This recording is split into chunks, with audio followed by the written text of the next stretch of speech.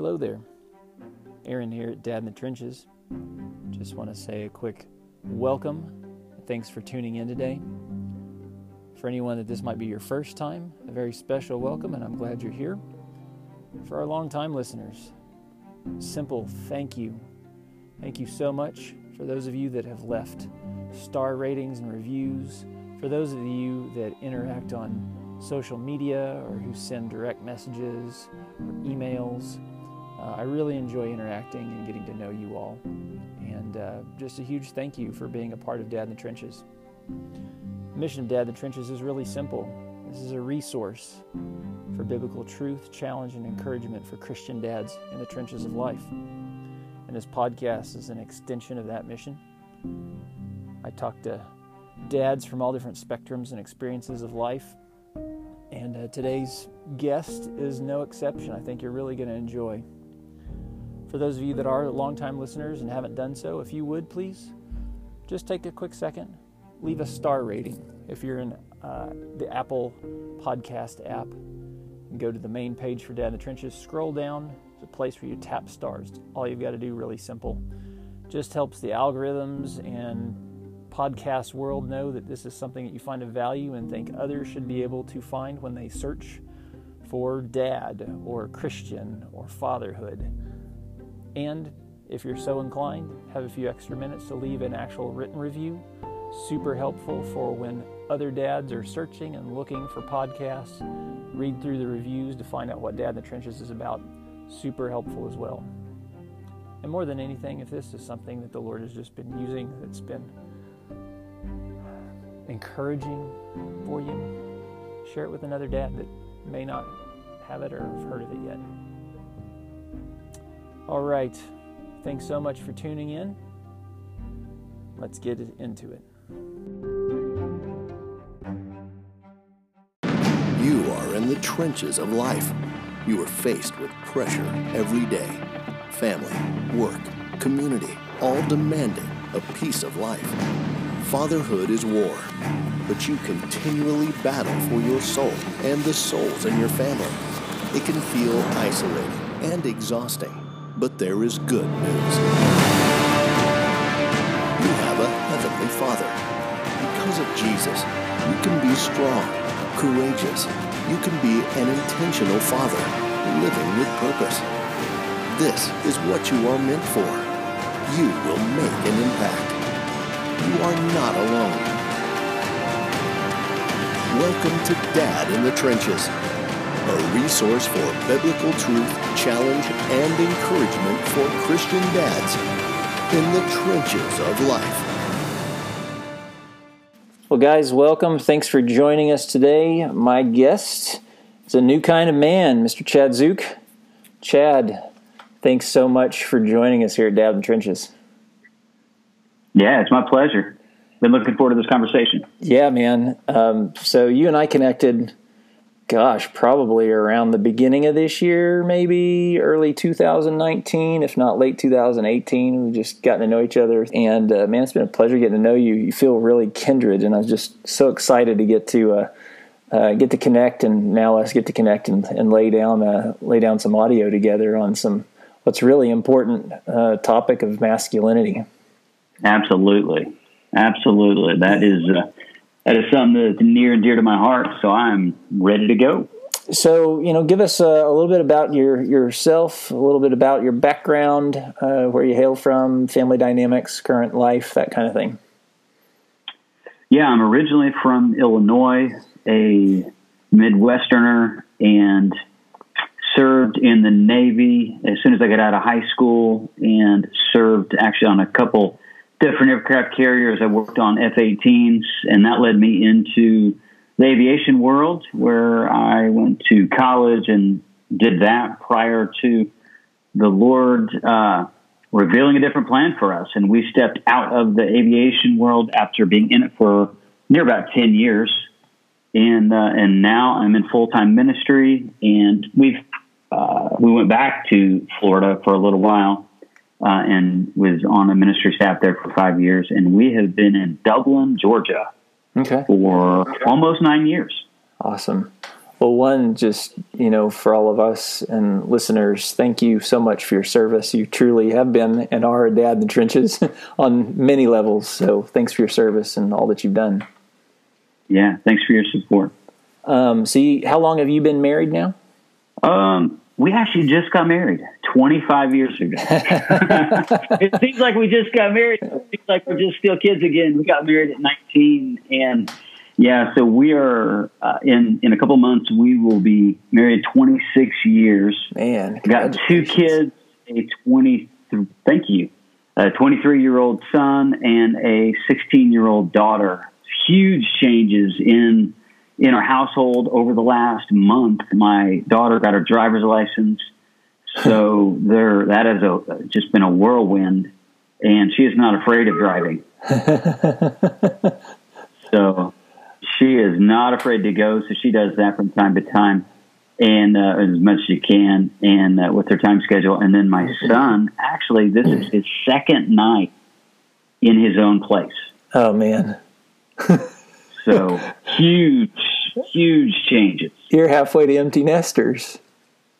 I know. Man, I don't even feel like I'm halfway. I'm literally like 2 years. And that's, those high school years. So I just, woo. That's awesome. It's wonderful though. And we have great kids and we're a close family. And, weathered some storms and God is amazing. That's great. Tell everybody kind of has a story regarding dad and the influence of father. Tell us a little bit about yours just growing up. Yeah, I'll give you a condensed version. My parents divorced when I was 4. Okay. And I felt like, I didn't really know where I belonged all through my upbringing, and my mother left and she was making some bad choices. So then my father raised my brother and I, and, he's like many of us. We have a great relationship now. I had a great conversation earlier today, actually, but he didn't really know what it meant to be a dad. He was just trying to do the best he could. And, through that, there were, there's some brokenness that happened and some confusion that happened, and we didn't see eye to eye. And I wasn't raised in a Christian home, and it was through just a series of events, but ultimately, it was through the birth of my son that I accepted Christ, and it was the overwhelming thought, oh my goodness, I am a father, and I don't even know how to be a father. And there was a couple of very, very just so important of conversations I had early when my son was not even born yet, but then right after he was born, we got invited into a church that these people loved us and they cared for us. And because of them, and just their welcoming nature, there was a couple of men at the church who welcomed me in. And what really brought me to Christ was the overwhelming sense that I had a father who loved me. And because of that, there was hope that I could be the father that he wanted me to be. So, and I realize it sounds a little bit cliche, but it's true nonetheless, is I have learned how to be a father by being fathered by God. So, wow. And I'm saying that my end has been perfect. It hasn't been. And I've learned a lot of things the hard way, and I haven't been the best dad, but it's been great. And we have 2 great kids, and God's been so gracious and kind to teach us things along the way and teach us the value of forgiveness. Yeah, no, that's great. And praise God. That's so good. I might even be speaking a little out of turn. It seems even, in a lot of divorce situations too, that most of the kids go with mom. And so for you to still have a presence of a father, how did that just help you or maybe hinder you? I mean, you mentioned brokenness, of course, but just like on the journey of becoming a man, having him present in certain regards, how did that help or hurt? Yeah, great question. I would say the the number one thing that my dad passed on to me was a strong work ethic. And he himself, that's what he knew to do. And he was raised in that way to work hard. And my dad still works hard. He'll be 70 at the end of this year, and still works hard. And we go hiking, and we do a lot together. We're active, and a lot of that relationship has been restored. But I didn't necessarily feel like I was wanted by either my mother or my father. So that was where the brokenness comes in. And the only way that I can explain it is I felt like that I was the handkerchief in the middle of a tug of war, and it wasn't a matter of winning me. It was just a matter of winning. I felt like they were just trying to win over one another. Yeah. And I was along for the ride. So that led into a lot of confusion, a lot of hurt, honestly, of then me not understanding the value of women or girls. So it led me to make some terrible choices in my adolescence. And I brought all those into marriage. You know, I didn't bring any wisdom into marriage, I can tell you. And yet that through that, as God has been restoring me, He's also been equipping me and my wife to pursue Him. So it's been quite a journey. So it did shape me with my parents, and unfortunately, what it shaped, or how it shaped me earlier, was just teaching me what I didn't want to do. And there's really no wisdom in that. I used to think that there was, but that just makes you like a pinball. Really, it was just I want to do this, I don't want to do this, and now the man that I'm becoming is truly I think scripted out in the Bible, and I'm seeing that how effective that is in the home and raising kids, and also love my wife well. No, that's great. So let's talk too. So you pastor a church in Georgia, and again, maybe it's cliche. It seems like you hear it more and more. But why aren't fathers, why aren't men engaged in this life of God? It seems like so many churches, so many pastors, there's never a problem getting volunteers, for instance, for women, but guys don't step up, or, we have a men's thing and like nobody shows up. I'm curious to get your perspective, being on that side of the table, of, what do you see as some of the reasons why, and maybe not even church stuff. Let's just say, why aren't men more engaging with God? Well, I don't think churches, by and large, have done a very good job of inviting men into it. The environments in most churches are very feminine. You look around, it's feminine. It's not very welcoming when you go in, everything about it. Men typically aren't the most social beings, so there's a pressure to be social all the time as well. And I think at the core of it, I believe that churches want to do well, and they want to do well by men, but they just have done a very poor job of showing a man or giving a man the opportunity to carry his masculinity in the church. It's almost as if he has to leave his masculinity at the door, and then you need to come in and play the role as Mr. Nice Guy while you're inside the doors of the church or operating in church functions. And it's not giving men the permission to be men. And so it's kind of by default, I guess, it's just putting them in situations to act more feminine or effeminate. And men, by and large, are rejecting it. And unfortunately, what's rejecting it and going to is something that is just destroying families, really society as a whole. So this is, my wife and I actually were just having a conversation about this, and I just thanked her that she is the woman that God has placed in my life, that she understands the value of me being a man and her helping me in that journey as much as she can. I believe that boys become men in the accompaniment of other men, not women. Totally.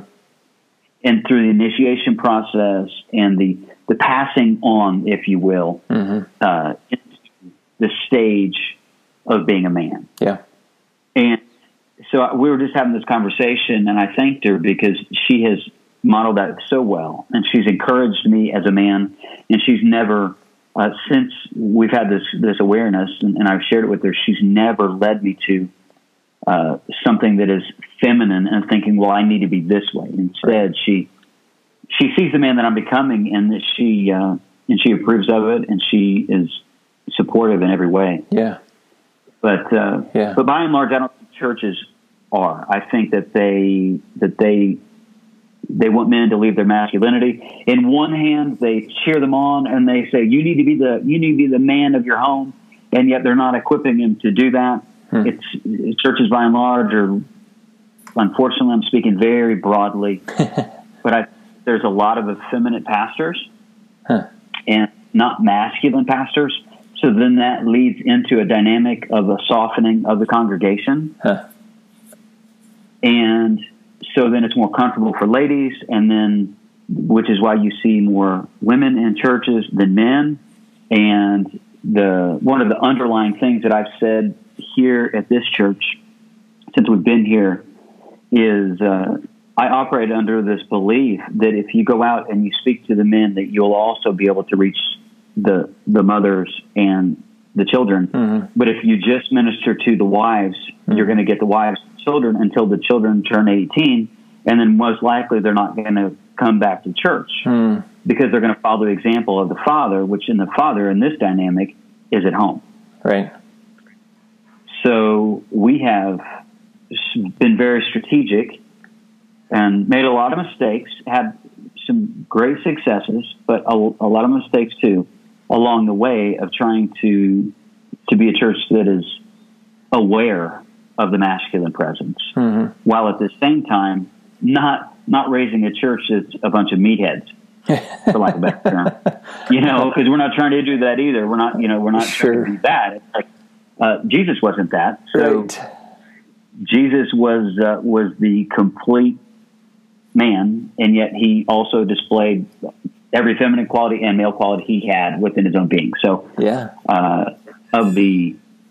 he displayed those in perfection. So within our masculinity, he's our guide. Yeah. Also just being a pastor and a leader of a church, there's this tendency for pastors, for instance, to be isolated or put on a pedestal. So, you can't help but perform or act or try to be perfect. And, so many pastors are depressed and end up being burned out. Like, how do you stay grounded and humbled and fueled and, maintain vulnerability, have life-giving relationships, truly be known? How do you combat that yourself? Yeah, I think the core message in that is humility. And I think it was Andrew Murray who said that basically that humility is the virtue of which all of the virtues hang off of, or it's something really close to that. And so it's humility, and that comes in many forms. I can tell you, I have a band of brothers around me. Yeah. That if I get too high and mighty, they're going to knock at my door and they're going to say, "Really?" So and we do have fun together and that kind of thing, but also they know when I'm bluffing or they know when something's off. Yeah. My wife also, she and I mean, being married all these years, there's really nothing that just about nothing that we won't talk about. So she's the first one to call it if something's off. She's going to know, and it's really easy when you're a pastor to not be yourself or to be a people pleaser, and that's a really, really hard thing. And I went through that the first few years here, actually, to where I was overly concerned what people thought of me. So then it was you said acting, and in many ways I was preaching and all of that, but it wasn't as authentic as what it should have been, and because I was too concerned with what people thought of me. Yeah, when I say this, I'm not trying to say, well, now it's okay that I'm rude. Of course, I'm not meaning that. Right. But I had this big aha moment when I was going through Galatians, and in the verse, I think it's Galatians 2:10 or 1:10. It says, "Are you trying to seek the approval of God or of men?" Mm-hmm. And it was like a wow moment for me, and I was like, and that I'm still feeling the shock wave of that, and that's been 5 or 6 years ago. Mm-hmm. So, and to me, it's really allowed me to rest in God.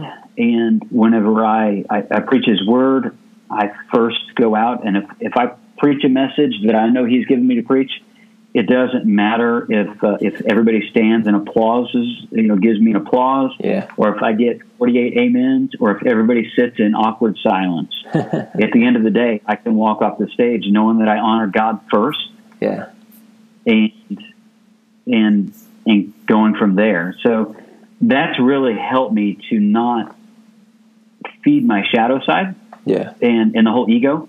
And the ego, I think, is obviously it's the antithesis of humility.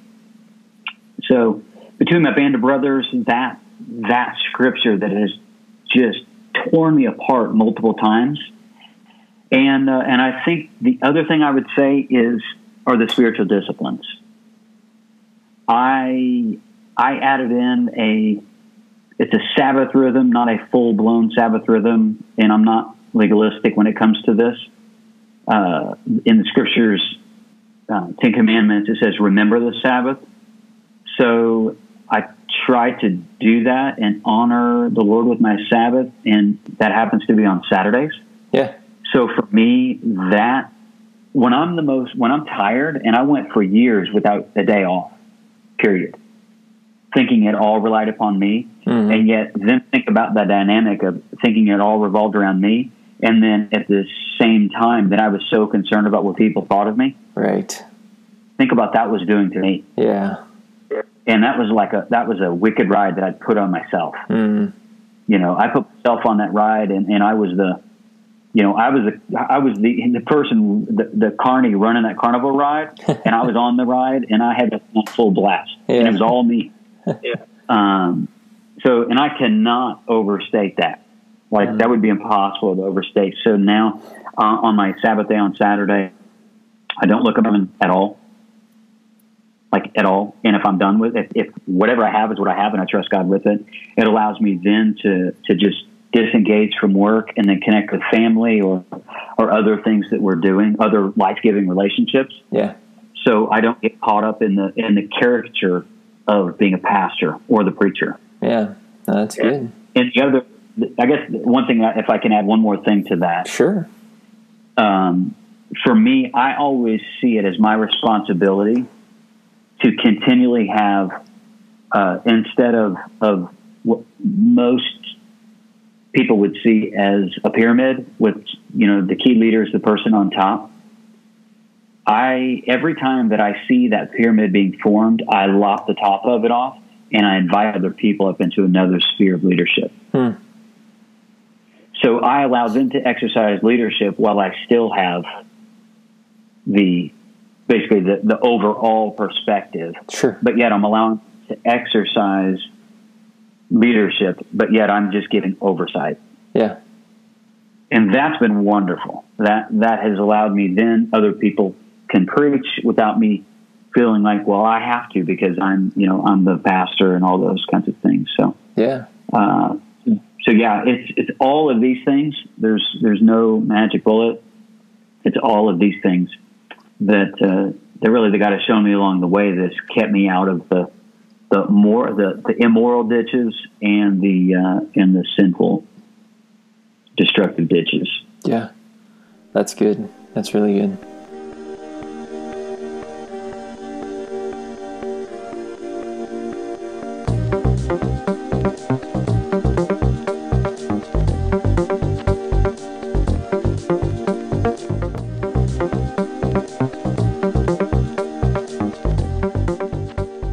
So I want to talk a little bit too, just as we're still along these lines.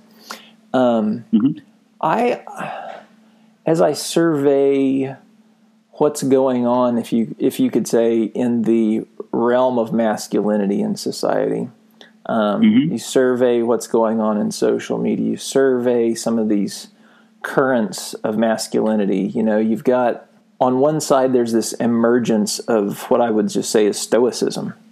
There's this, it's very cerebral, it's very calculated, it's very dutiful to the tenets of being a man. But at the same time, when you boil it down, it's counter to the gospel of Jesus. Stoicism is, I'm going to do this. It's very self-reliant. It's very, you are your own sovereign person and the master of your ship. And then when you look, though, at the person of Jesus and you look at a gospel-centered life, it's about denying yourself and taking up your cross. And so I want to get your thoughts on what do you see? What do you see with Christian men, or with this emergence of stoicism? It's almost like kind of sneaking in the church, that's really taking us away from the truth. It sounds good. It'll produce results, at least for a while. How do you see this playing out? What's your experience been? What do you see in this with Jesus living a gospel-centered life? Yeah, with Stoicism and Christianity, one similarity is they're both monotheistic, but the problem with Stoicism is, and you alluded to it, is you become your own God. You become the creator of your own destiny. Right. You become a man of virtue, and so it is dutiful. It's a matter of you doing all of these things, and it's this idea of striving and doing that. And yet, I think it sounds intriguing to men, generally speaking, in the church and outside the church, because when you talk about virtue, virtue and character and integrity, those kinds of things, that is compelling. Absolutely. And so, cycling back to a question we had a little bit ago, generally speaking, the Stoic model of masculinity seems more "quote unquote" manly than Christianity, because every reason that I just said. Right. So I think I think men are searching. We've always been searching. Yeah. Stoicism's been around since before the birth of Christ. Right. So I think in that there's this search, and it's like, well, maybe some people looked in the church, or they looked at Christianity, and maybe they heard of Jesus, and they saw him just he himself in an effeminate light, or maybe just the imagery that we would see around churches of Jesus, right. Him holding a lamb or a child, and we would think that's less than manly. Right. And yet Stoicism, it says, well, in essence, you can be your own man. It's up to you. Right. And yet the call of the gospel, just like you said, is deny yourself, take up your cross, and follow me. So it's denying ourself, because with Stoicism, it says, well, if you just get to your more centered self and you just work on yourself, eventually the logos, or reason, is what this is a similarity, by the way. Mm-hmm. I mean, Jesus is logos. He is reason, if you will, and that's what it is in John 1. Yes. But it also says that he took on flesh and he dwelt among us. Yes. And with Stoicism, it says, well, reason is within you. But the main difference that people have to understand, that men need to grasp hold of, is the reason why you can't, one of the reasons why you can't trust the Stoic side of it, is because what's in you has been tainted by sin. Mm-hmm. So you have to deny yourself, take up your cross, and follow Christ. That means you have to deny yourself, lay down your false self, so you can receive your true self, which is going to be the Spirit-filled self. Yeah. Come on. And that's the Christian life, not the Stoic life. I get it. I mean, I even look at, I dare to even talk about it, because... Yeah, we don't have to name names. Oh, I won't do that, but I dare to talk about it, because there's so many splinters. It's like within Christianity, there's always like this outlier, this Christian outlier that they say, well, Christianity, what about this? What about them? What about this group? And it's the same thing with Stoicism. There's splinters of it. Sure. But the core of it is what I was speaking into, that it's a matter of view. Yeah. And but yet, there is another commonality, that as far as God has given human beings a lot of agency, a lot of ability to determine some outcomes, some energy, vitality. We can make our own choices. Of course, it's under the sovereignty of God, of course. But yet he's given us a lot of agency.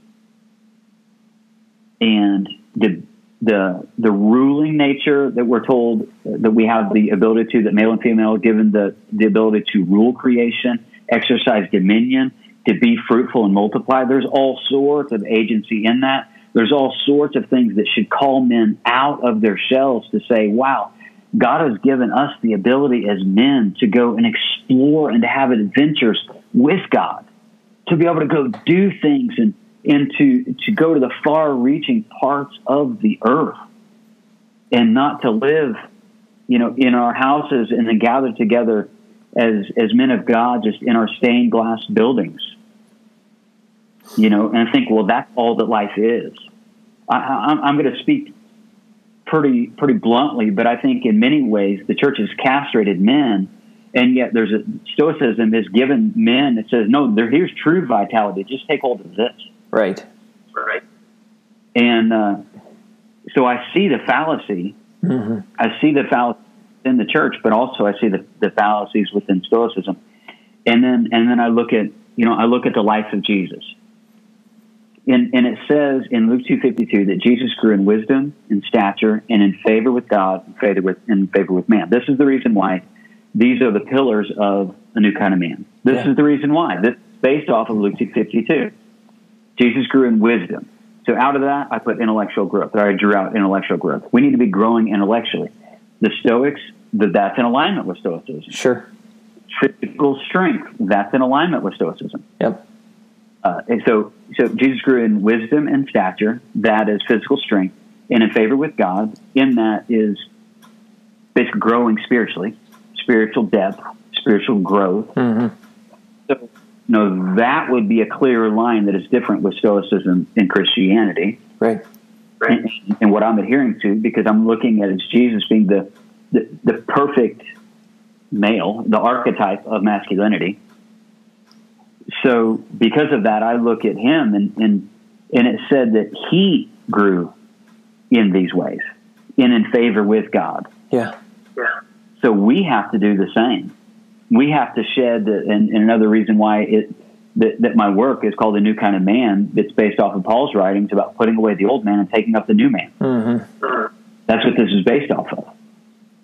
So there is agency in that too. It's working with God, working with the Spirit of God as He's helping us to shed layers of false self.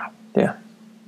And some of that would be in alignment with some of the philosophical views of Stoicism, but yet it's the Spirit that does that. Yes, absolutely. It's the Holy Spirit of God. It's not just my own effort. Yeah.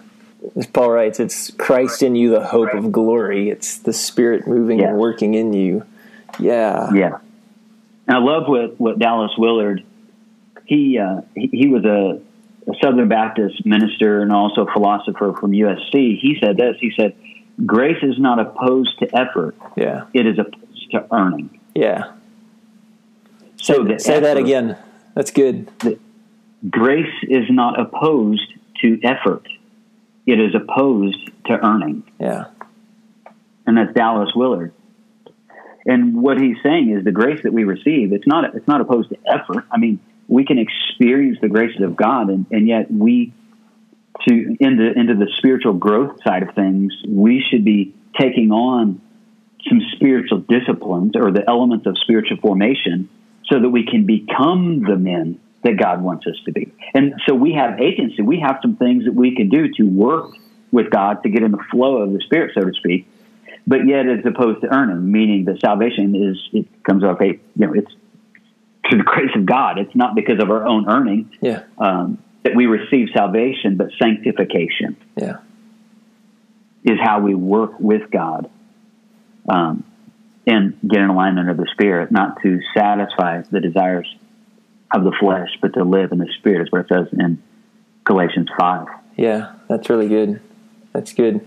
The last pillar of my work, and the last thing that's mentioned in Luke 2:52, it says that Jesus grew in favor with God and men. So the last pillar that I added was relational integrity. Relational integrity. Yeah.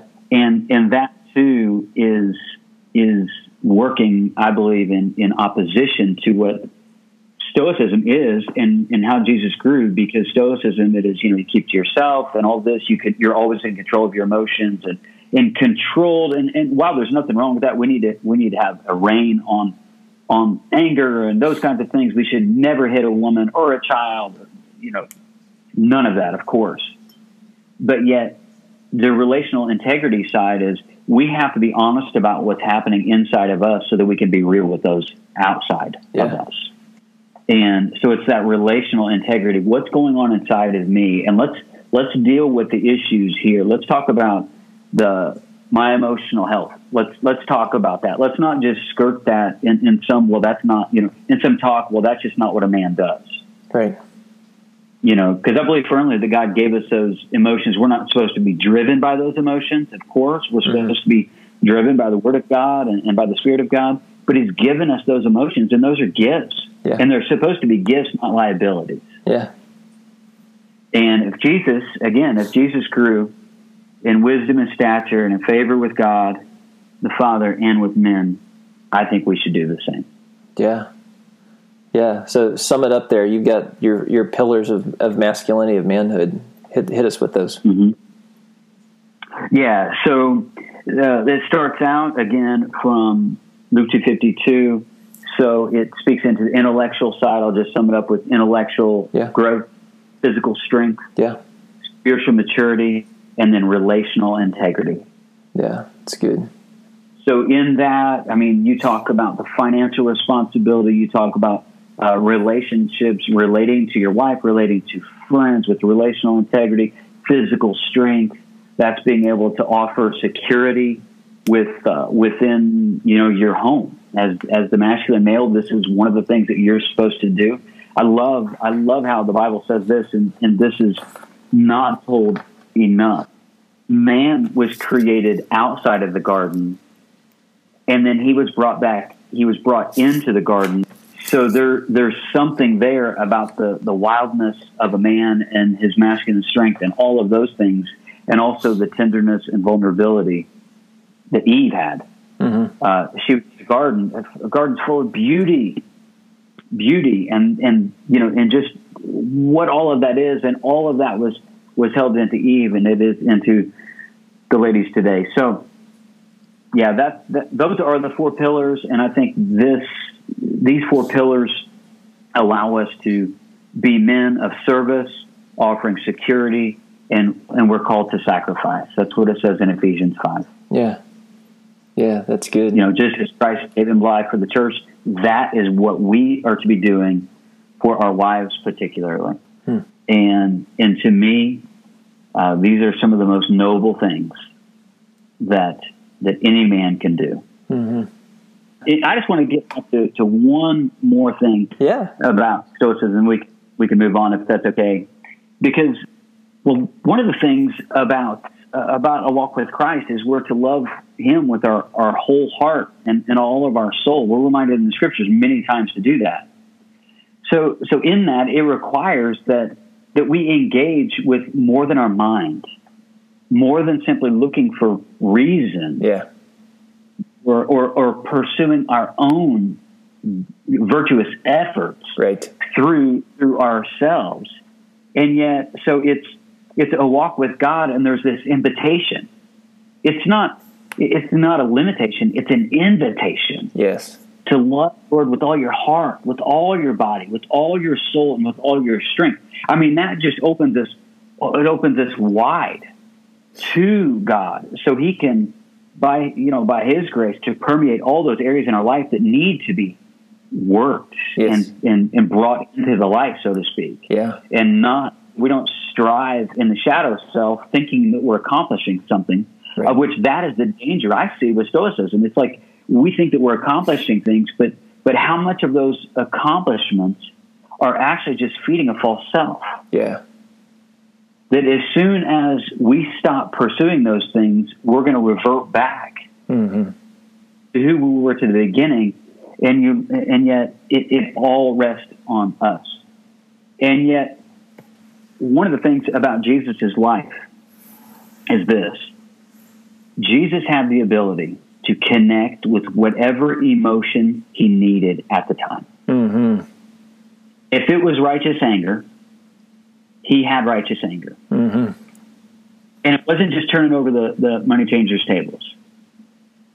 Every time, think about it, and it's maybe dangerous to do this, but just go into the scriptures, and every time that he says, "You brood of vipers," what do you think the conversation was like? Yeah, right.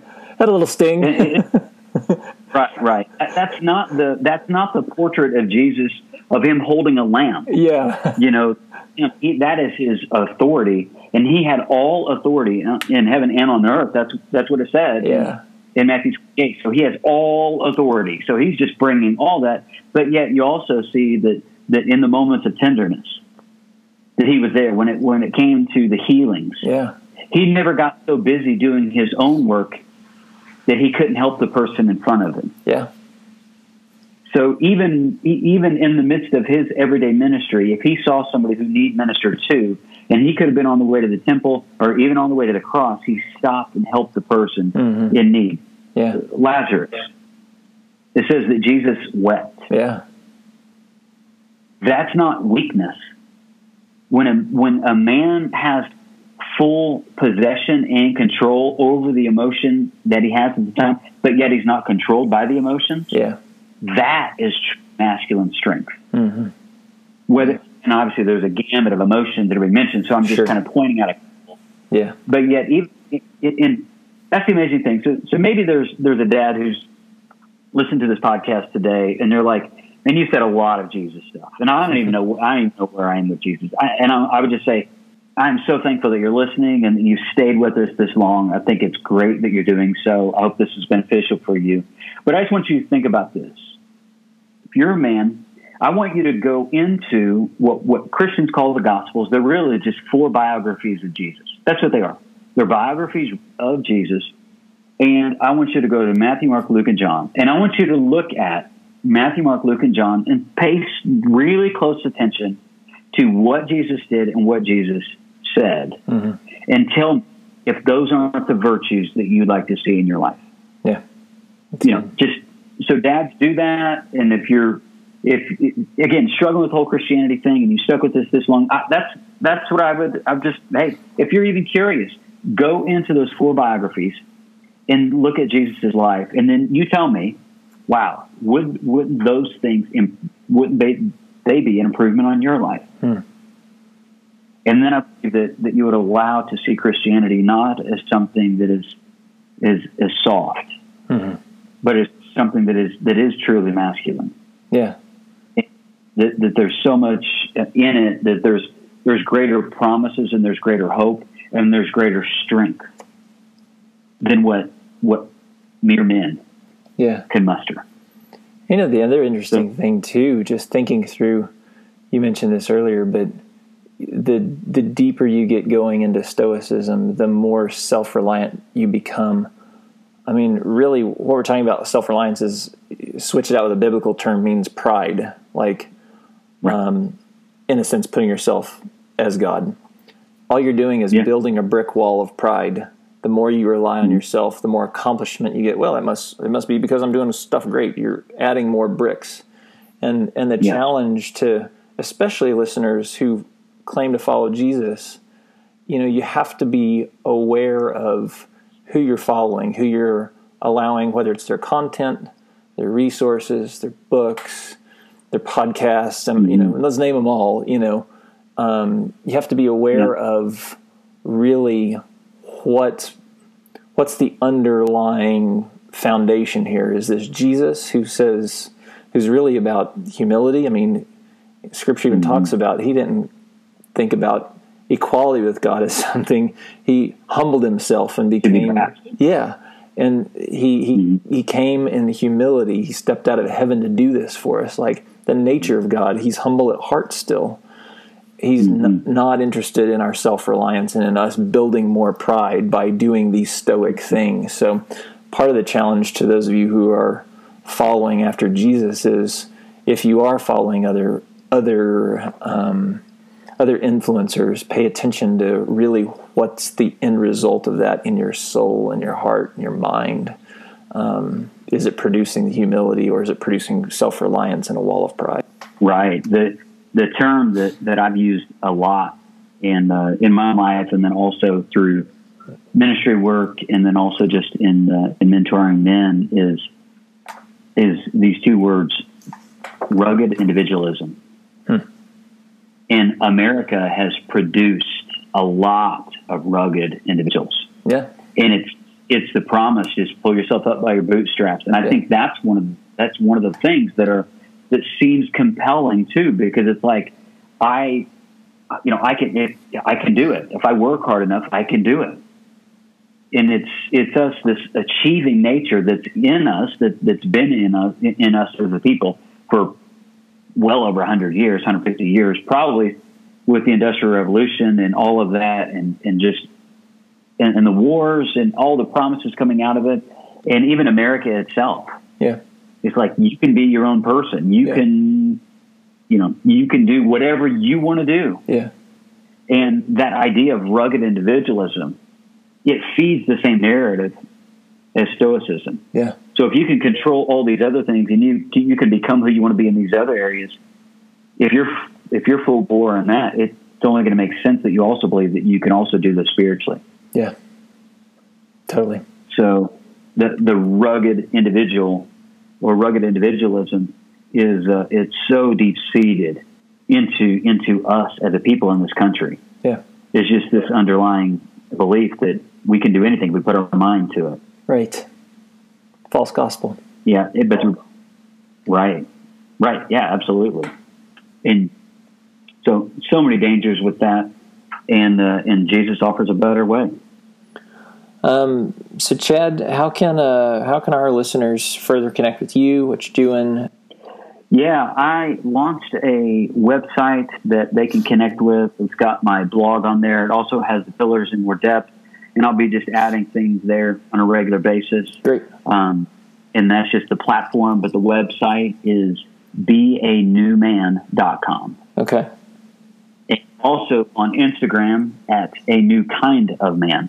So you can find me there. I am there regularly. I'm also on Twitter and Facebook, but really you're going to get the conversation and the connection more in Instagram, and also by subscribing to the blog. So Chad, before we end our time, would you also just take a minute? Would you pray for us, pray for the dads out there? Absolutely. Father, we come before you, and God, I pray that you would speak to all these dads and all these men who are listening today. Father, I pray that you would speak to their heart. God, if there's anything that's in them that is not of you, God, I pray that you would reveal that to them, and that you would lead them just through your kindness, through the path of repentance, God, so they can turn away from the false self and live into the true Spirit-filled self that you have for them. God, I pray that you would inspire them to be the dads that you want them to be, and the men that you want them to be. And Lord, if they're feeling lonely, God, I pray that you would just bring about a man right in their context who they would be able to connect with, and that the loneliness would go away. Or maybe it's not a person, God, but maybe it's you. And they feel lonely, but they just need to open their eyes to the reality of you. And Lord, for everything that Aaron and I have talked about, God, you know that we are works in progress. We are not the experts. We are simply practitioners of all of this. And Lord, it's by your grace that we have any understanding and wisdom. We have not arrived, and we are in deep need of everything that we talk about. And God, I pray that you would use Aaron's work and this podcast and future podcasts to help dads everywhere to be the dads that would honor you, and then also that their families need them to be. Amen. Yeah. Amen. Chad, again, thank you so much for joining us here. It's been a pleasure, man. It has been an absolute pleasure for me as well. All right. God bless, brother. Talk to you soon. God bless you.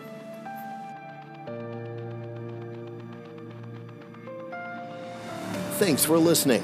For more content and resources, check out the website at dadinthetrenches.com or on social media at Dad in the Trenches.